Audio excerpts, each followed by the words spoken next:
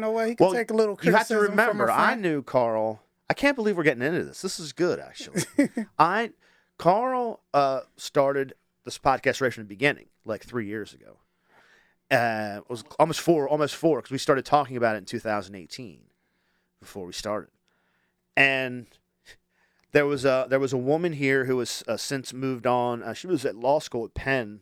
The last I was able to get a hold of them, but their name was excuse me, Margaret Hugh. Shout out to her. She's been a guest too. Awesome woman. And we sat at our dining room table, and I'm explaining to Carl and Margaret like what I was trying to do. And I said, yeah, it'll be informal. There'll be funny stuff. We'll have like academics and journalists, but a lot of it will be like, the dirtbag left, which had a little bit of a different connotation then. And I was like, Chapo Trap House. And I turned to Margaret and I said, she's like, I have no idea what you're talking about. I turned to Carl, and Carl's like, I know exactly what you're talking about. oh yeah. And so that's kind of how we're actually we joke all the time that we do a good cop, bad cop, because his personality is very different than mine. Yeah, very, very straightforward, very matter of fact, deliberate, I should say. Mm-hmm. Where you appear to be the looser one. I think that's exactly right. I think within energetic. 5 minutes you've sorted that out. That's true. Oh, baby, it's not possible to leave it alive, I guess it's not logical to say so right. Comrades and friends, hello. We're in the shadow of Rockford Tower. We're behind enemy lines. We're in the belly of the Delaware Way beast. And we're kicking it in the studio, as we do. Carl is here, as he normally is. My guest today is running an RD9. Yay. What we used to call, when I was a kid, MOT. They still call it MOT. It is definitely still called MOT. Word. Terrell Williams, hi. Welcome. Oh, well, hold up. Thank you guys for having me. I shouldn't be saying unwelcome, but you know what? I feel like you guys have already given me this space and it feels like my own. So welcome. Thank you guys for having me. Yeah, I mean, I like, so some people, like earlier today, we recorded with friends that I know, that are like, that we know. And so I know how that's going to go. I know everybody. And then sometimes people come that I don't know, meeting them for the first time. Happens a lot. And, I never know how formal they're going to be. Where are they going to want to drink? Where are they going to want to sit? How's it going to go? And as soon as you sat down, I was like, all right, this is fine. This is going to work great. And then you used the word authentic, and I was like, yeah, this guy gets it. So, yeah, it's good to have you here. Oh, well, it's good to be here, and I thank you guys for extending the invitation. I know how big your podcast is. It's huge. More and more people are saying reach, you know what, is growing by the day. Pretty soon you guys are going to be on syndicated radio, which you got with your own radio show on the Delaware Commute. But before we get there, you guys had the opportunity to interview me. Well, we were. I will say this: we covered the one thing we did as a sort of, it was started as a gag, but then it became like an actual journalism project. Bill Martin and I covered the Kathy McGinnis trial in Dover.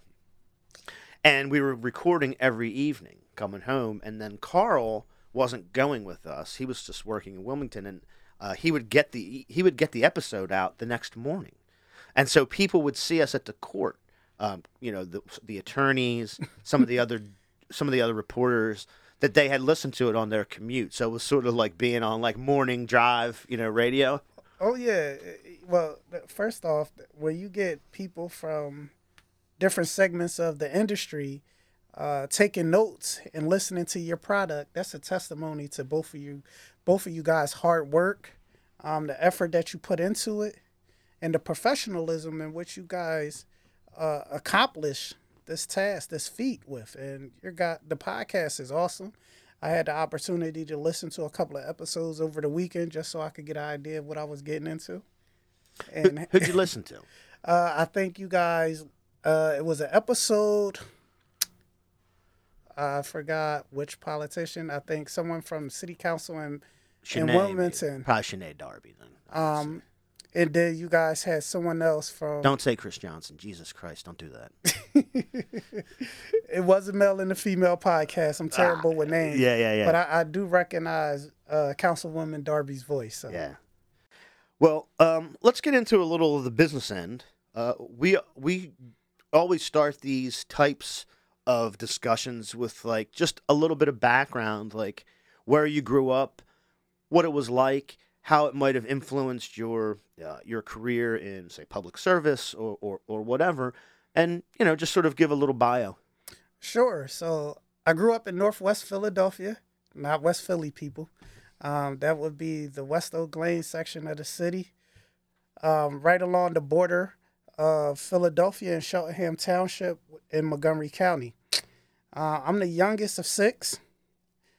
My mom and dad were married, able to live in a single family home or a townhouse or row house, whatever they like to call them these days. I just call them row house. We're sitting in one. Yes. Grew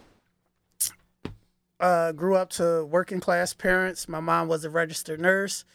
My dad worked for the city of Philadelphia in the water department.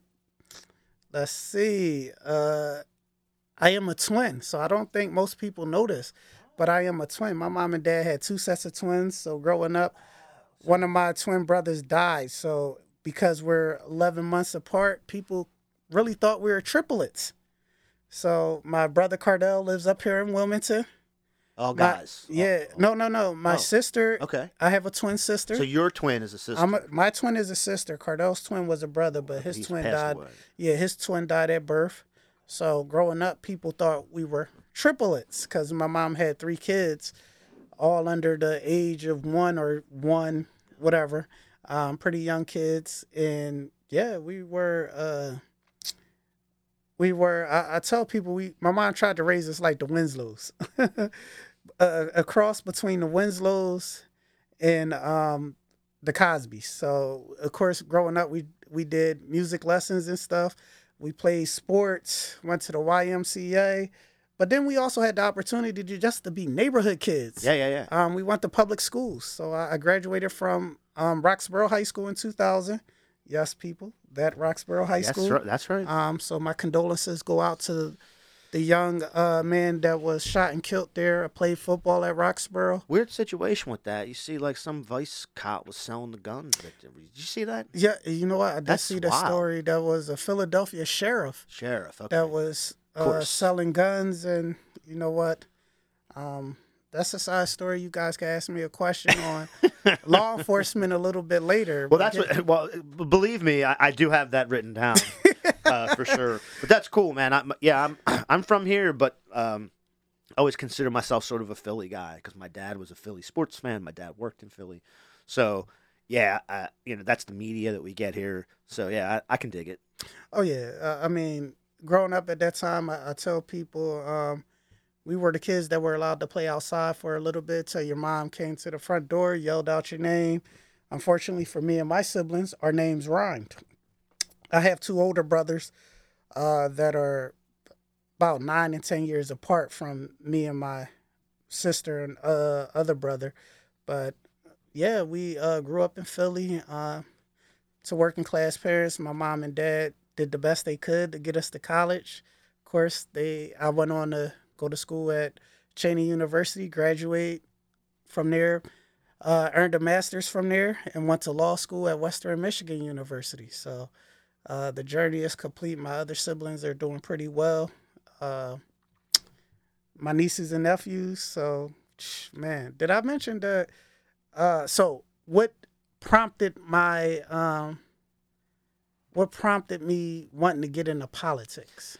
Yeah, that's exactly what was my next sort of feeding into that. Like, what motivated you to say this is something I think I can do? So, growing up, you know what? I remember it clear as day. So, wanting to become an attorney and then wanting to get into public office is a part of a strategic plan of mine, and I kind of worked it. My motivating factor was Bill Clinton. So when I was younger, we won't hold it against you. Things were different. Folks. There was a time when Bill Cosby and Bill Clinton were good. You know, Sorry, that there was a time. This is true. I know that some younger people don't get this, but old heads know. Old heads Yeah, know. you know what? I tell people when they ask me, I'm a Clintonite and Obamacrat. Now, some people don't think that matches together, but philosophically, they were pretty aligned in their public policies and how they resonated with the public. And for me, watching Bill Clinton on the Arsenio Hall show, watching him debate George Bush, just watching his interaction, and I think one of those defining moments for me was participating in the community cleanup in the '90s when they came to Philadelphia and we were part of the Settlement Music School. We took part in this community activity to clean up Germantown Avenue. Now, Germantown Avenue is this long road that stretches from northwest Philadelphia, goes all the way into Montgomery County, all the way down into almost South Philly. Chestnut Hill. Chestnut Hill. Yes, Oh, yes. yeah. So, look at you naming Philly streets and Look, neighborhoods. but there. I had my girlfriend in the University of Delaware lived in Chestnut Hill, Okay. so I've been all up in there, all around there. Oh yeah. So my part of the town, by the way, northwest section of the city. But having the opportunity to interact with him and just seeing our political figures at that time, I always thought that Ed Rendell was charming. Good politician at the time. Shaka Fatai and Dwight Evans were my guys. Dwight Evans actually was my state representative growing up. And I remember whenever my mom had an issue or anything, she could reach out to his office and they could resolve it. And now looking at this opportunity that I have in front of me, and one of the reasons why I got into politics was to be connected to the community, to give back, to facilitate change, and to implement public policy that I think benefits the majority, not the minority. That's I can see it. Well, let's just get into it. Let's forget this all. I have a bunch of I was going to do like a just rattle off stuff and just see where you sort of test the waters, but seems boring. You know what? I can swim. Jump into the deep end. Yeah, it seems boring. So let's do what I've labeled here in my notes as the controversial shift. Go ahead. So I guess we'll just start out here first. I have to tell you, I was pleased to see that the first sentence of the section on your website, Why I'm Running, immediately names Kevin Hensley as someone who's failed the community. Before we get into and I'm sure there are specific issues you want to mention, but just speak on that a little bit and why you lead off with that. Well, first thing, I always tell people January 6th was an insurrection. And when you have people out there that allow terrorists to fly under the radar under the guise of some type of political platform or ideology, and those people pose a threat to the American democracy, to our republic, then I have a problem. At this point, I think it's safe to say, and as controversial as this may seem, but I've heard this from other Republicans, being Republican right now is anti-American. And so when I called Kevin out on some of those things, and I started off on my website about it, I just said, you know what, we're going to have to destroy the mystique, the nice guy image around Kevin Hensley. And Kevin Hensley is radical. He does not want to admit that President Biden won the election fair and square. He feeds this narrative that the election was stolen or that we need more voter security in the state of Delaware. There has not been an incident of voter fraud or voter misconduct in Delaware this millennium. Yeah, I mean we've said it. He was for the voting package, the election rights package that was going to be a constitutional amendment. He was one of the cowards who switched their vote after Agreed. January 6th. So he was on board, but then it became like I kind of have to maybe Toe not the say it out party loud, lines. but like the elections are bad now, so I had to say we can't do this. And so just those two votes should really indicate to people what you're dealing with. Well, look, just because your party uses patriotic props and patriotic symbolism to show this false sense of connection to America doesn't mean they're patriotic. Holding up a American flag, putting an American pin on your lapel jacket, putting it, just saying that you stand up for first responders, even though some law enforcement officers may commit crimes, does not make you more American than me. Or you. Kevin Hensley has sold... that's strong. Let me not say that. Don't edit that neither, Carl. But So he knows already what you do. You know what? Kevin Hensley has put himself in a place where his moral compass has been compromised. And it's been compromised for power. Nothing more. It's not in the interest of the people. It's not in the interest of democracy. It's in the interest of corporation. It's in the interest of demigod leaders like former President Trump, who want to hold themselves out and above the people who they want to serve over. That's not democracy. Yeah, I want to mention something, because some people listening to this will kind of be a little bit skeptical about framing this in this way, but I think it's important, and this is why I think it's important. I'm sort of like old-fashioned, and so when the Phillies won the pennant last week, I was listening to it on the radio in the kitchen making food because I wanted to listen to the local radio, and I heard that home run on local radio, which was pretty neat. the adverts that they play on like the local radio now are like a lot of like Right to Life, because it's all old people listening to the radio. It's not like, who the fuck's listening to the radio? So there's an ad that ran probably 4 or 5 times during the game. It was the Lee Murphy ad. So our boy, 19-time loser Lee Murphy, is running against Lisa. However, if you were to listen to the advert on the radio, he's running against Nancy Pelosi, because Nancy Pelosi is somehow a communist, I guess. So that's how he's situating this. So as a political messaging exercise, I think it's important to point out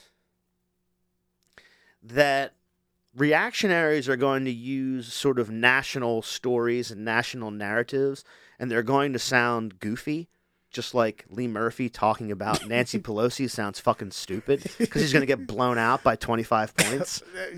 Man. So for the 19th time, but you sort of have to address that. Like you have to say like there's an aspect to this that's sort of nationalistic, weird, sort of plays into the media narrative, which has nothing to do with anything. So yeah, I appreciate that you made the point. Oh yeah, you know what? I was just talking to one of my friends, and we were talking about the Eagles Dallas Cowboys game a couple of weeks ago on Sunday Night Football. Now, every other commercial, and I'm not excluding Dems from this neither. And guys, I'm a Democrat, but every other commercial during that Eagles Dallas Cowboys game, nationally televised game, were some form of negative ads. Nothing about those ads were informational. From the PA Senate race, Oz running these ads about Featherman living with his parents till 49. Guys, I'll tell you out there right now, if it wasn't for my mother, God bless her soul, for like just different people at different times in my life, I wasn't financially stable in this economy until I was 35 years old. I'm 40 now. And yes, I make over six figures now. But coming up in my 20s and coming up in my 30s, I couldn't really afford to live independently, not alone, let alone afford to take care of my children. Um, I look at these ads, these political ads with Featherman running ads against Oz about dogs and killing animals. And I'm like, dude, where's the message in that?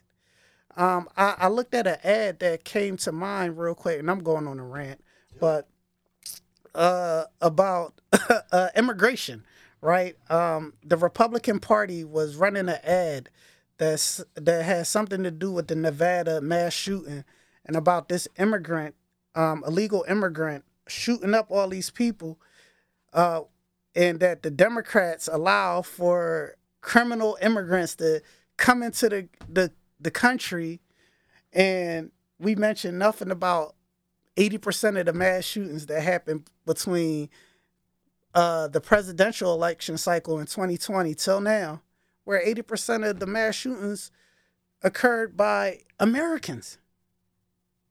And I'm like, well, if we want to inform the public so that they can make conscientious choices, make informed choices on the ballots, when are we going to get back to just arguing the issues? Yeah, because I don't think the idea is not to get people to make conscientious, informed choices, right?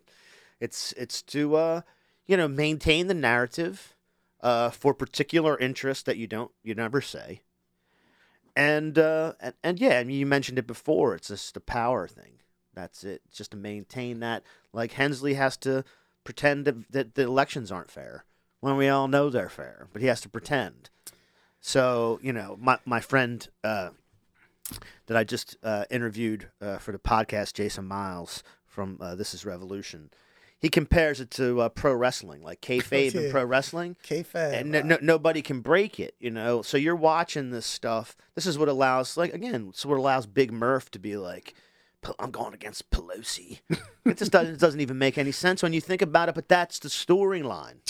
So you got to do the storyline, So back to Representative Hensley. I had the opportunity to partake in a phone call with Representative Hensley earlier this year. And that was with the American Civil Liberties Union. And we were talking about vote by mail. And within that conversation, I was able to cross-examine Representative Hensley. And he brought up all these reasons why he couldn't support vote by mail. And one particular issue that just stood out was that he said dead people were voting in our elections. Now, during the 2020 election cycle, we had vote by mail.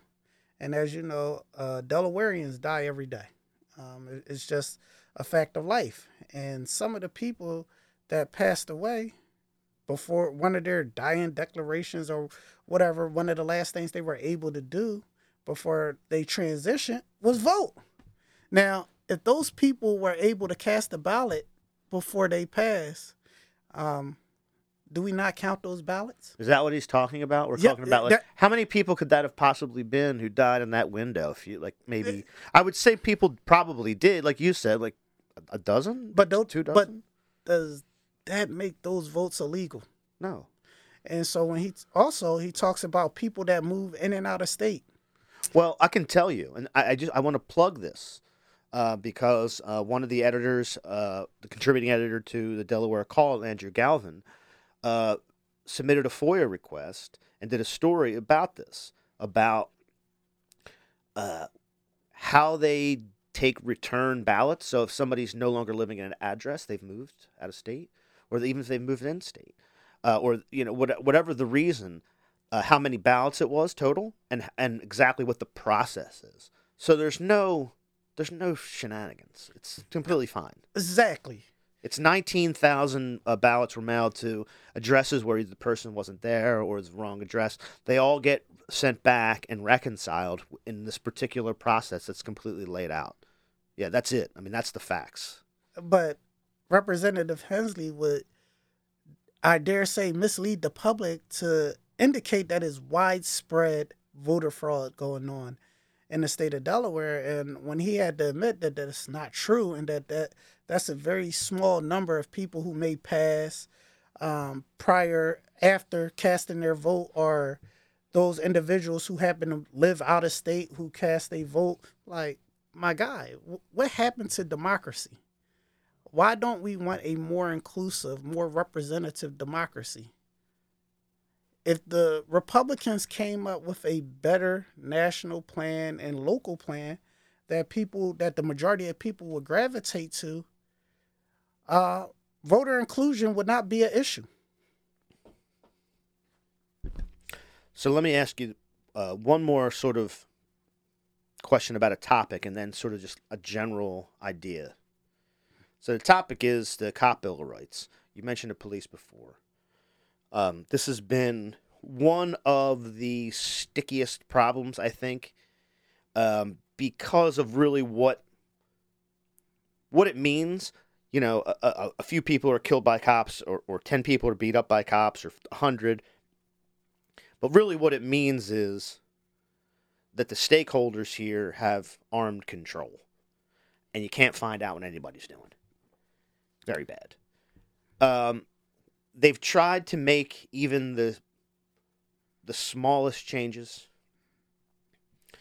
Never goes anywhere. They tried to have an ex-cop do multiple task forces.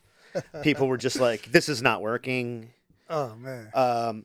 So what's your stance on Leobor and related criminal justice issues? Well, so let's start off by this. How many police officers do we have in the Delaware State Assembly? Black or white? Asian, Latino, whatever. Many, right? That is the problem right then and there. Look, I tell people I grew up wanting to be a police officer. I went from being a federal correctional officer to almost becoming an FBI agent. If you guys want to see the hire letter, I carried around as a souvenir. I don't actually. I smoke weed in here. I won't tell your Republican neighbors though. I promise not to tell them. You know what? I tell people I grew up wanting to be a law enforcement officer, and you can ask me about marijuana later. But I grew up wanting to be a law enforcement officer, so I have a great deal of respect for police officers and those individuals who are willing to serve our community and put their life on the line. But let's be honest here. What other industry or profession in America can you work in and have absolute autonomy and discretion? Work behind the veil of secrecy. If me as a lawyer right now made a mistake and I was found to have violated some legal oath or duty, there is a report that's printed in the New Jersey Bar Association, Pennsylvania Bar Association, Maryland or Delaware, that will list the offense that I committed, why I'm being disbarred or why I'm being reprimanded, so that the whole public can see. If a doctor commits malpractice right now, or a CPA commits malpractice, and the media gets a hold of it, it is nowhere for them to hide. Look here, I take this for instance. If a politician right now commits a crime or is found to have done something newsworthy, where can they hide at? Transparency has never been a barrier to democracy. It has only enhanced our society. So for those police officers that want to commit crimes, that want to violate their oath of duty and think they can hide behind a police officer Bill of Rights in the state of Delaware, they're wrong. People are getting tired of it. We had the opportunity in this state with Leobor to make some real changes within the law enforcement community. Law enforcement needs a paradigm shift. They're not there just to police over the communities. They're there to be a part of the communities. And you can't be a part of the community if you're held to a standard that other people in the community aren't held to. I don't get it. I don't understand what's wrong with a little bit of transparency? We're not asking for total access to police investigations. We're not asking to compromise any integrity to any investigation or the police department. We're asking when it's been identified that an officer has violated some type of department rule that we be notified and that the process be as transparent as it is for everyday criminals. I love it. Here's what I'll tell you. Great answer. I'll tell you what I think it is, and then we'll talk about something more fun. I think what it is another kayfabe thing. So that the story is the crime is high. You should be afraid. We all know that. That you can't get out of that story. I mean, everybody asks you if it's safe to come to Wilmington. I live here. Like, people are like, is it safe? No, it's not. Don't come. I'm scared. He's joking. I'm scared right now. It's horrible. There's certain areas that need to be heavily, in a violent and authoritarian way, armed agents of the states need to control certain people and also, as best they can, sequester certain people in certain areas. And people have they're sick. They know that has to happen. But they have to develop a story so that, like, it's kind of okay. And then when it does happen, we have the full apparatus of the state will make sure that nobody ever knows. Or if they do know, if you wind up shooting somebody and killing them for no reason, they have the excuses built in. You made a furtive move. You coughed. You didn't put your left hand up high enough. It's just everything. And so, yeah, there's a real sick pretense involved in all of this. And that's why when you try to make heads or tails of it, you're like, who else could operate this way? But you can't be a public servant and just be like, yeah, look, we're going to do some shit, and that's just that. It doesn't work like that. Ask Kathy McGinnis how that worked out for her. Ask Darius how that worked out for him. And no offense to those individuals, but if they were afforded the same opportunities that law enforcement officers are in the state, where would they be at? Darius was a rising star in the political party, right? Like, he could possibly have been in line to run for lieutenant governor or something. And yet, and I'm no way, shape, or form taking this side. I think hitting women is deplorable. But if Darius had the ability to censor that tape from leaking out into the public and only a few people knew about it, how better off would his public perception be? If Kathy McGinnis was able to shield that investigative report and that whistleblower from telling people how she was running her office, how better off would her candidacy have been? She'd have probably been reelected.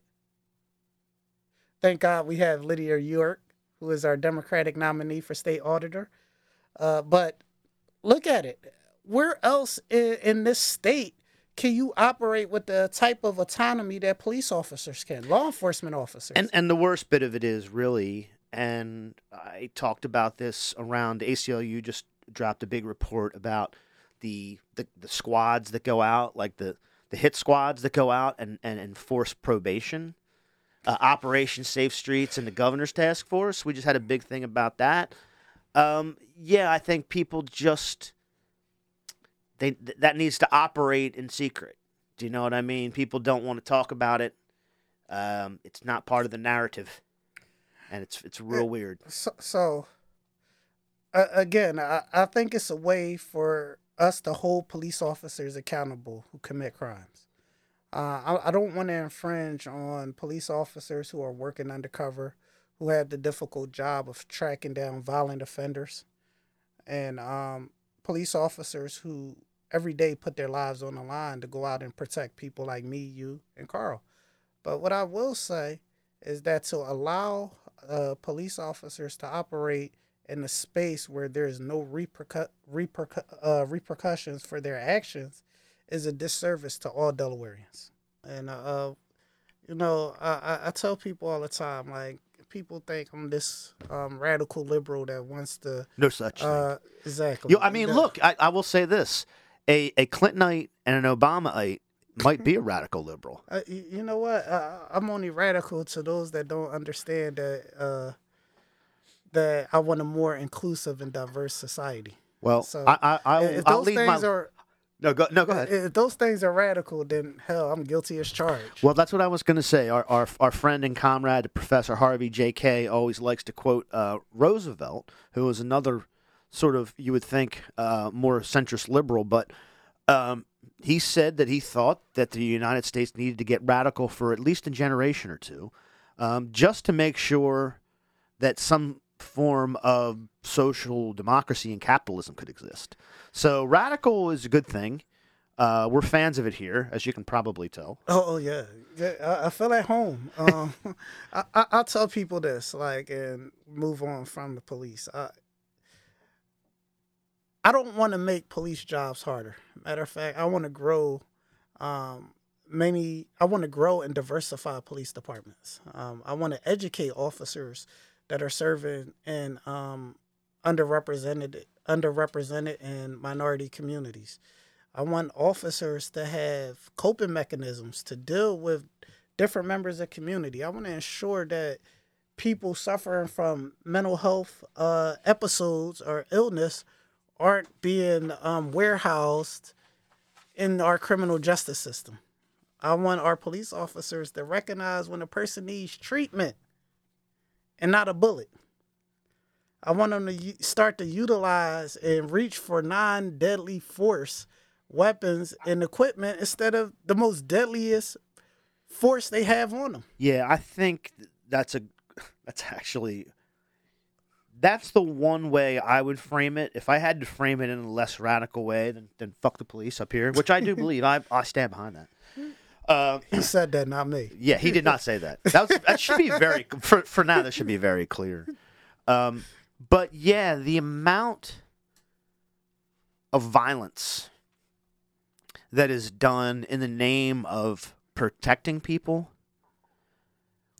we're never going to be able to have any kind of safety and security or trust in the state if they have a monopoly on violence. If they behave so cruelly and violently and menace the people that they're meant to make feel safe. Empathy And so and anything that brings compassion. the violence down about 10 clicks. To notch it. Yeah. Look, crime in America, and I'm going to let it go after this, I promise. Crime in America is not a black thing. It's not a poor people thing. It's not a minority thing. It's not a people of color thing. We are the most institutionalized, criminalized society of any developed nation in the world. I want to lower the amount of people that are incarcerated in America. And when I mean incarcerated, those people that are on parole, probation, under some type of supervision, those people in halfway houses, those people that are in jails and prisons throughout our country. Look, Delaware, listen to me on this. There is a better way to help people than being punitive on everything. People that are suffering from addiction, people that are suffering from mental illness do not need punitive correction. They need love, compassion, and medical assistance. And the moment we begin to realize that mental health is a healthcare issue and that addiction is a healthcare issue, we can begin to lower the number of people that we have revolving through our criminal justice system. And in turn, that makes policing our communities a little bit easier. It makes the police job a little bit safer if they're not looking at people who are addicted to drugs and having a mental health illness as people that are worth arresting and criminalizing. And that right there starts at the lowest level. That starts at state and local government. That starts with having elected officials such as myself who can go into Dover, the General Assembly, and articulate these thoughts to people and get them to agree. I don't care what your social class is, your social economic status is, where you come from, who you're familiar with, who you have ties with. Look, everybody in this society is dealing with some type of mental illness or addiction. Let's not criminalize that. Let's take that off police officers' plate. That way they can go after the real criminals. Fair enough. Okay. So here's the fun half. All right, let's go. Here's the topic. Whew. You, Terrell Williams, RD9, MOT, Middletown, Odessa, Townsend, got the endorsement of the Working Families Party of Delaware. Now, to some people, maybe they don't understand what that might be. To me, that's incredibly important. This is why.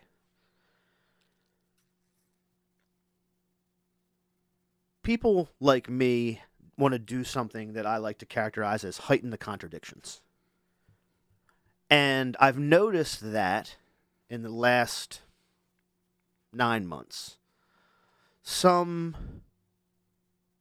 politicians in the Democratic Party who are in that conveyor belt that you mentioned before. You were like, Darius could have even just like run for lieutenant governor, or this person might get, when Lisa Blunt Rochester gets Carper's seat once he keels over, we're going to put somebody in the House. All of this like corporate ladder shuffle. Like, I know it exists. I like Darius, by the way. That's why I mentioned him. Well, I've had conversations with a lot of people about the Darius situation. Ty Greer being one of them, and a lot of people, and my take on it's probably closer to yours, but that I've had that. I've been canceled for that already. Don't cancel me, people. Yeah, you're not canceled. You're not. You can't. As an individual, nobody in here is getting canceled, or somebody's gonna have. As an individual, he's a likable guy. We don't like his habits, and I can say that publicly. He did something that you were talking about before, which, I mean, is an old school sort of Democrat, going all the way back, idea, which I think is one of the good ones. I'd get rid of we're going to talk about the one I'd get rid of, but bringing back stuff for your community and your neighborhood is an important idea. So I'm with you on that.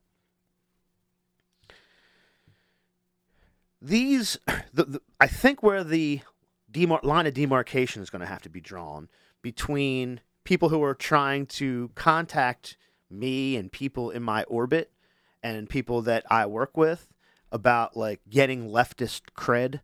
There's people that are trying to get leftist cred. We'll leave it at that. Right? I get it. You feel me? I feel you. Okay. Because people have reached out. Some people have reached out through intermediaries, which I find very funny. So, and then you hear stories. You're like, "Why is this person doing?" I know why.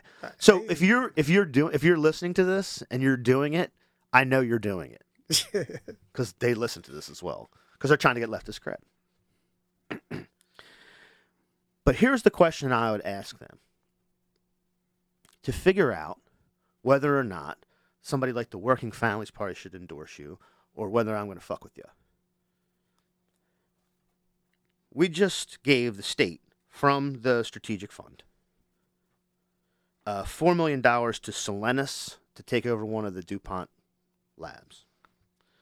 About a month ago, month and a half, we gave $2.6 million to Ally Financial. I don't remember how much we gave to Amazon when we went and fucked around down there with Coalco. It was $1 million, $2 million. It was either $2.5 million or $4.5 million. I'll have to Yeah. double check. Okay, so we'll go low in end the $2.5 millions. million. Meanwhile, Carney and Bullock and Cade. Yeah, I said it, Cade. 4.5 million. 4.5 million to Amazon. And I said it, Cade. You got to get your fucking act together, pal. We're friends, and we know what you're doing. You're doing shit behind the scenes, and we don't like it. Just letting you know. It's a friend to friend. they're trying to cut the health benefits to state pensioners. So we can give money to a bank to maybe hire 50 fucking coders from Ben DuPont's coding school, but we can't make sure that the water in schools doesn't have fucking poison in it. And, and pensioners can get the regular health care that they earned. And so, I'll give you another example, just to make it clear. Our friend Carl Baker just wrote a review of Hal Weitzman's book, What's the Matter with Delaware? It's about the corporate state, how people can park trusts here and LLCs and tax avoidance situations in this state so that we can fund, I guess, the general fund. I guess that money just goes back to fucking Ally Financial somehow. It's all a big fucking circle. So the question now that was a long-winded way to get to the question. That was your There's gonna be people who are interested in challenging that structure, and there's going to be people who aren't. Now, there's going to be people who support weed legalization because it's obvious, support some changes to Leobor, some tenants' rights. Right, of course. He's raising, just so everybody knows, he's raising his hand because he supports this stuff. This is how you get the WFP fucking endorsement. You can't be a dickhead to get that. Where I draw my line of demarcation is somebody who's prepared to challenge that institution or set of institutions, to challenge the Chamber of Commerce, to challenge the Restaurant Association, to challenge the big attorneys who write the law in secret, to challenge what I like to call, and everybody actually calls, stakeholders. Yeah. Like the community is not a stakeholder. The fucking Chamber of Commerce is a stakeholder. So that needs to be challenged in my view. And that's what the line of demarcation is going to be. I'm not saying you have to stake out a position or say that you're going to do X or Y or Z. But I would be interested just to hear your answer to that. Those two things. So first off, I will say this without alienating any of my future colleagues in the General Assembly. I think it's a generation gap in Delaware's General Assembly. We had the baby boomer generation and America's greatest generation in there, and now you have a bunch of millennials in there.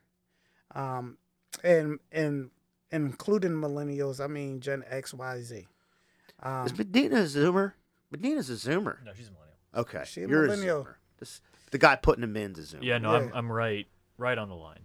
Yeah, so we have a generational divide, and with that generational divide, you have a bunch of people that are like Clinton, that are like JFK type Democrats, and then you got those coming in like me. You know what? This is our time, and you know what? Your ideologies, your philosophies don't necessarily align with the majority of people in this state. Like, baby boomers are retiring, and they haven't passed the baton on to the next generation.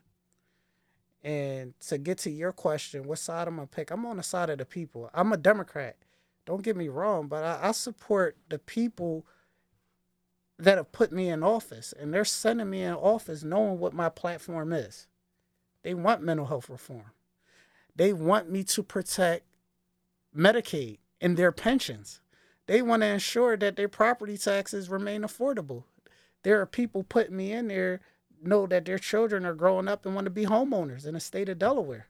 I'm going there to make sure that people, everyday people like me and you, can afford to buy houses in Delaware. How do you do that? Now, I'm a friend because I'm one of the. I'm not even going to say I'm a friend. We have a special relationship, we'll say, with Eugene Young. He was part of the group that sort of inspired enough people here to turn this into something that is more like a movement than like an interest group. And he's the Secretary of Housing. And I know what his ideas are. I know where he's coming from. But I also know that the things that are within his flexible control are very narrow. So I'm interested if you have a specific idea, because since you mentioned housing, what you think. So the one thing I'm gonna say right off the bat, we gotta admit that which housing programs aren't working. So Delaware State Housing Authority has some programs for first-time home buyers. Those programs aren't working. State of Delaware, are you hearing me? It has not increased minority home ownership rates in the state of Delaware. In fact, some of these programs, whether it be through Sally Mae or whoever, people of color aren't getting the same financing and low interest rates that other groups are. Newcastle County has a workforce housing program. Guess what? That program's not working, people. It's not. So now I identified what is wrong. What am I gonna do to change it? First off, we got to increase the income limits for the workforce housing program and for state assistance. Like, let's stop putting a limit on how much people can make. We have to change some of the guidelines around how much debt people are allowed to carry to purchase a house. Like, every month, people pick and choose which bills they're going to pay, right? But we have these set of guidelines that tell us that these corporations say that housing can only take up 30% of your income. No, we're going to have to increase that. Well, I'll tell you this. On those two ideas, I like the first one. Huge fan of the first one. My idea of means testing is there shouldn't be any. Oh, I wanna get rid of it. Everything should be nearly universal. Everybody gets it if they need it, and even if they don't need it, they still get it. And if they don't need it, we have a mechanism to figure that out on the back end. It's called the Internal Revenue Service, and then we just make sure you're not hiding your stuff. So that part, I love it. The idea that the mechanism through somehow that the banking, if we can change turn the knobs on it a little bit to make sure people can carry more debt. I don't like that one. Well, I will say this. Not so much. Look, people been carrying debt, right? Every day we have multi-million-dollar corporations in the state of Delaware that file for bankruptcy and get away tax-free. I believe the majority of people are going to be responsible enough to pay their mortgage because that's where they live. Those are the facts. People prioritize which bills they're going to pay. Yeah, no, I feel you on that. Within that same lens, right? You have people that are going to minimize their expenses in other areas just to maintain their house. They're going to tell their kids to turn off the electricity at night.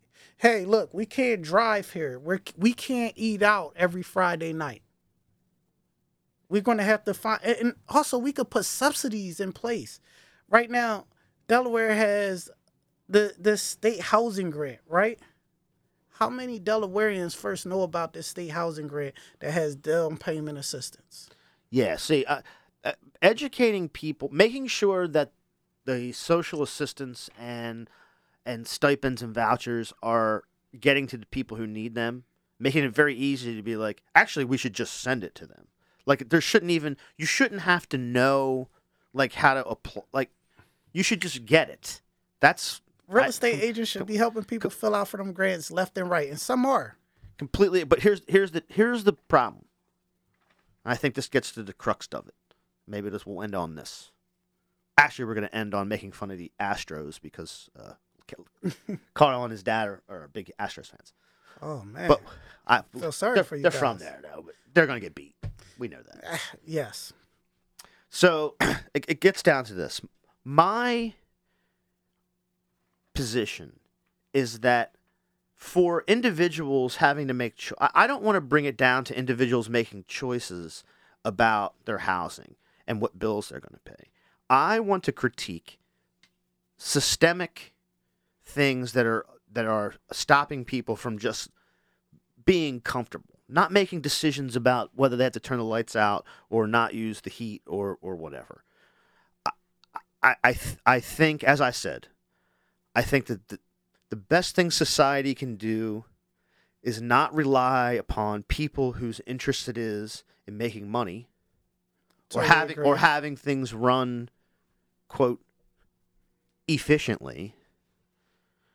The more we can have the system run for the benefit of people that like live here, that's the best thing we can do. So that's the only reason I am skeptical when we talk about if we rearrange the system and turn the knobs a little bit here and there, that's going to be some big win. I just wanted to explain my Let me clarify that. When I say legislation to support the banking industry or support minority home buyers in the process for being able just to purchase the house.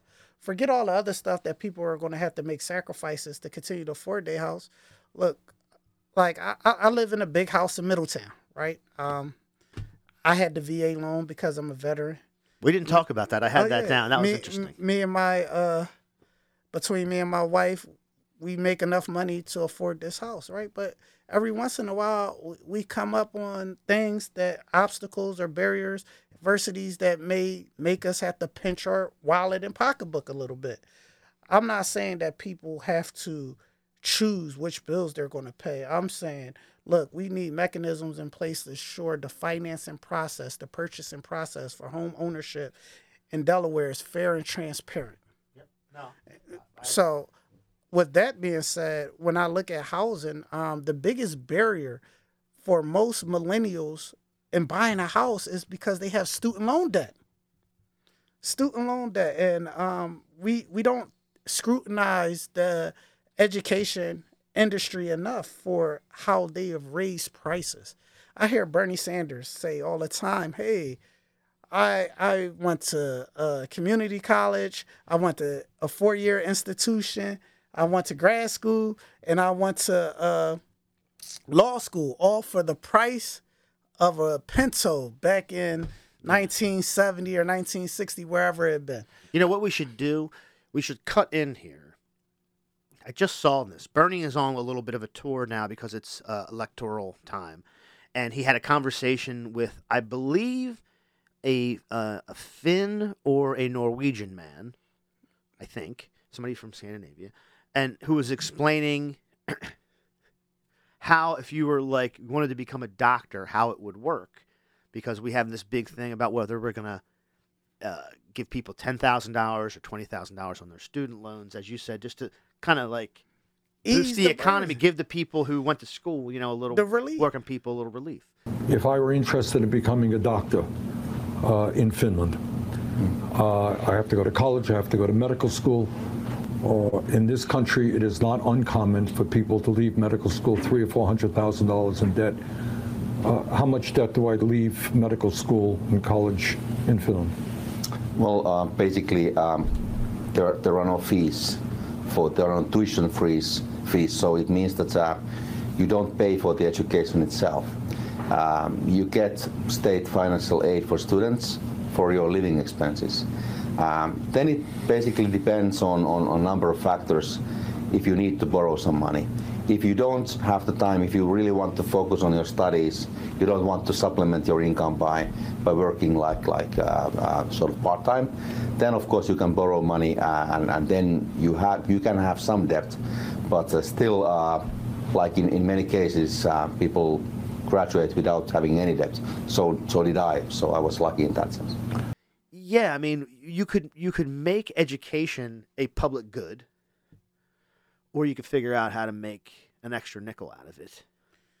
And I put the onus on the universities, colleges and universities and trade schools to make education more affordable in this country. Look, the people in my generation, which includes you guys, not you, Carl, but goddamn Zimmer. We were sold a bag of goods, right? Growing up, I'm born in 1982, so I'm 40 this year. Don't feel sorry for me, guys. Buddy, I certainly don't feel sorry for you because I was born in 1974. All righty, so 8-year difference. So you understand this. We grew up in the era of public service announcements. We were sold a bag of goods. We were told that if you work hard, you go to school, you graduate high school, right? You go to college, get a 4-year degree, you go to grad school or whatever other type of school you're going to do, and you graduate, get married, have 2.5 kids, you're going to be able to afford a white big house, white picket fence, right? You're going to have this ability to live this middle class lifestyle for the rest of your life until you're able to retire. You're going to be able to take 2.5 vacations per year. You're going to be able to afford a car, be able to save for your pension. And then 2008 hit. Now, most of us older millennials, right? Gen X, Y, Z. I'm X'd up, just for the record. Just for the record. The only good thing about being Gen X, there's only one good thing about it. We have no redeeming qualities except I'm not a fucking boomer. Exactly. So everybody can suck it. So all of us, we're sold this dream, this fallacy by our baby boomer parents. And come 2008, we were told, oh, we changed all the rules. You guys can't do that. This student loan debt that we told you just to go to school and don't worry about it. It'll be some mechanism in the future for you to get rid of this debt through public service turned out to be a lie. Can I blow your mind? Go ahead. I want to close on this because I feel like this is a good closer. I think this is going to blow your mind. I'm not sure. I agree with everything you're saying. There's been a 50-year counter-revolution to sort of reverse the small gains that were made in the New Deal and by labor. And, started with Carter. We all know that. Harvey J.K. would tell us. It started with Carter. But you know who was a huge winner, who orchestrated all of the things that you're saying, which I agree with? Bill Clinton. Oh man, you know what, folks? Look, we can't get into it all. We're not going to get into it. Here's what I'm going to say. I had never met Terrell until today. We recorded today. We had a big studio day, and I can tell you, this is the direction we need to go in. We need to go in with somebody who's thoughtful, who's like, I mean, you heard him talk. I don't have to sell it. I'm a big fan. So get out. This will go out. This will be out before the general election because now our planning is actually better and our scheduling is good. So now I can tell you that the Highlands Bunker podcast, as the Working Families Party did, endorses Terrell Williams and RD9. Wow. I don't know what to say. I will tell you guys this, that, guys, this is your opportunity right now to exercise your vote. Our democracy is being threatened every day. And if we don't stand up now and take our democracy back from radicals, I'm not even going to name a party. I'm going to just say from radicals, for people that don't want to see everyday Americans succeed, then you know what? I'm not sure where we'll be in 5 or 10 years. That's just how serious it is. And I hear people say that we sounding alarms every election, but we are drifting so far away from the principles in which this republic was founded on that if we don't stop the bleeding right now and get out and vote, just vote and make a conscientious choice, that we may not have an America that we grew up loving. So with that, I say thank you guys for having me. It's been fun. It's been a great conversation. Invite me back anytime. Next time I'll bring donuts. I'll bring snacks. I'm going to hold you to that probably. And when I'm elected, you guys can call me up and I will do this podcast and let you guys know what's going on down in Dover. You guys can ask me any question. I'll give insight on why I'm voting a certain way, why I support this type of legislation, or why I oppose it. I'm pretty transparent. What you see is what you get.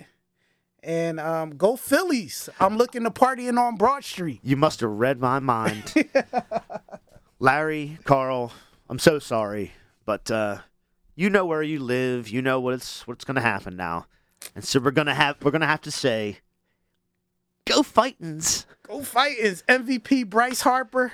And you know what? We're now in Championship City. As soon as the Sixers fire Doc Rivers. I saw a tweet today that said the funniest thing for Game 3 would be to hype the crowd up is to call out Doc Rivers like he's going to throw the first pitch out and then have him get fired in front of 45,000 people. Come on, fucking Doc Rivers. Let's go. Yo, look, Sam Cassell, we're counting on you. The Flyers, look, you could be like the Phillies. You know what? 4 for 4. I'm tired of seeing Boston and Los Angeles win. Buddy, I'm actually going to the Philadelphia Union fucking a conference final on Sunday. Dude, Philly's on a peak right now. We're peaking. You know what? Shout out to the Union, too. But I'll be at Game 3. Nice. On, You're going Monday. to the baseball? Yeah, I was about to show you guys my ticket. Like, man, look, I want to take a picture of it and get in before you get there. me and my son are going to be in there. We're going to play Philadelphia, Houston. Nice. Beautiful. We're going to create this father-son moment. Well, I don't mean to rain on your parade, but I am known as a very negative. I have a negative attitude. The last World Series game I was at was at Citizens Bank Park. The Phillies played the Yankees, and they blew the game in the 8th inning, and it was horrible. And I hated it, and I never wanted to go again. We'll look up the box score and post it. Everyone, thanks for listening. You know what to do. Number 1. If you live in RD9, you vote for Terrell. Number 2, go to patreon.com/The Highlands Bunker. Go in there, throw us $5 or $10 a month, help us continue to do our work. We have a lot of big things on the horizon. Just you wait. Go Lula. Left is best.